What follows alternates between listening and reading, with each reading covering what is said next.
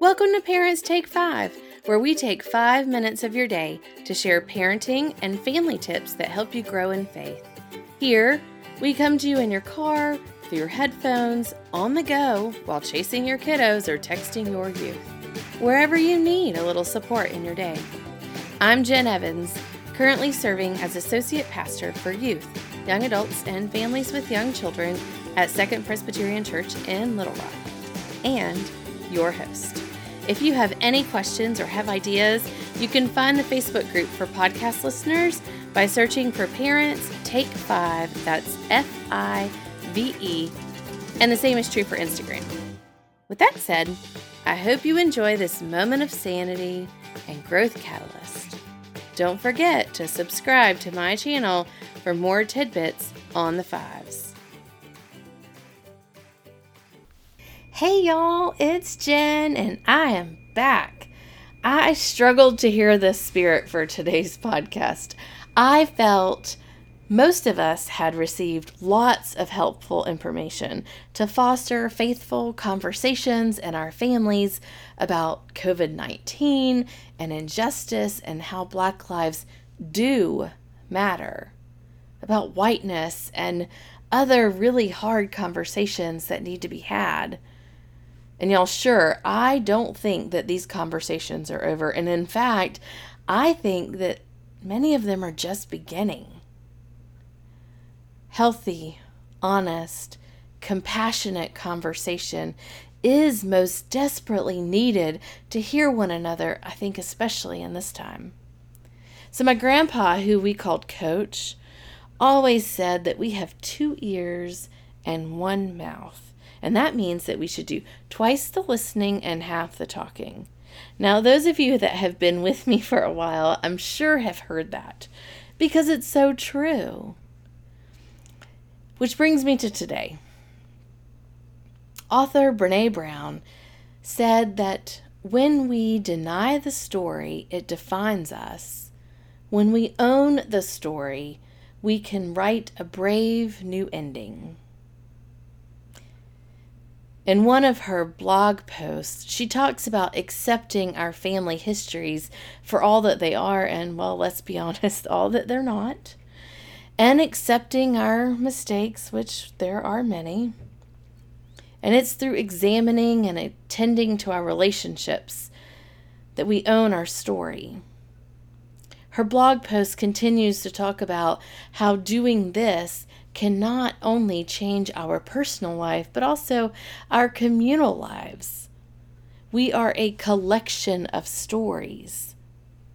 So I'll post the link to her post in the Parents Take 5 Facebook group so that you can check it out for yourselves. But as I read this post, I thought about our story of faith as I interpreted and heard her words.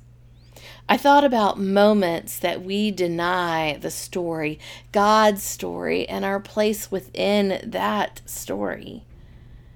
Maybe we deny out of fear, diminished self-worth, unbelief, or anger.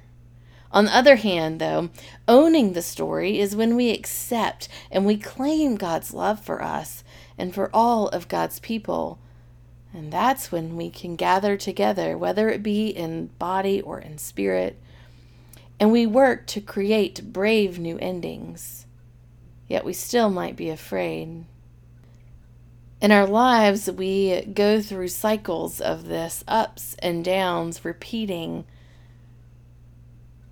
But it made me think about how we don't talk much about the thief that was on the cross by Jesus, that presumably led his entire life in opposition to God, and then on the cross defended Jesus when the other criminal that was with him mocked him. The thief and Jesus exchanged some most beautiful words, and a relationship is formed within 3 verses in Luke. I wonder if the thief felt that he had denied the story, and so it had defined him. I wonder if the thief felt that after meeting Jesus and defending Jesus, that he began to own his place in a larger story and thus had a brave new ending? What would it look like in our lives if we truly claimed our place in God's larger story, the one where, we all belong? What would it look like at home to teach our children to defend those facing injustice and mockery? And after teaching it, how do we move it into action? I know it's hard. I'm struggling myself. Our whole family is working through this. So y'all, I'm not suggesting that we necessarily do more, because for goodness gracious, I think most of us are at capacity. In fact, I'm actually suggesting that we all do less. I'm suggesting that we each slow down enough to take notice how we, ourselves, deny the story. For ourselves and for others, to listen to what one another, and even to defend each other. After all, that is what Christ calls us to do. So blessings to you as you begin or continue these conversations at home as a family. They are hard, but they are worth it, because God says that you are worth it and that I am worth it. We, all of God's people, are worth it. Thanks be to God. Blessings, friends.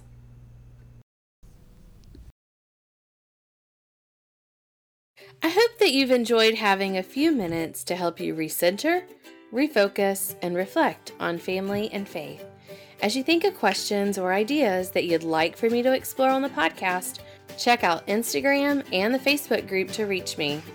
I hope that you'll take 5 with us again.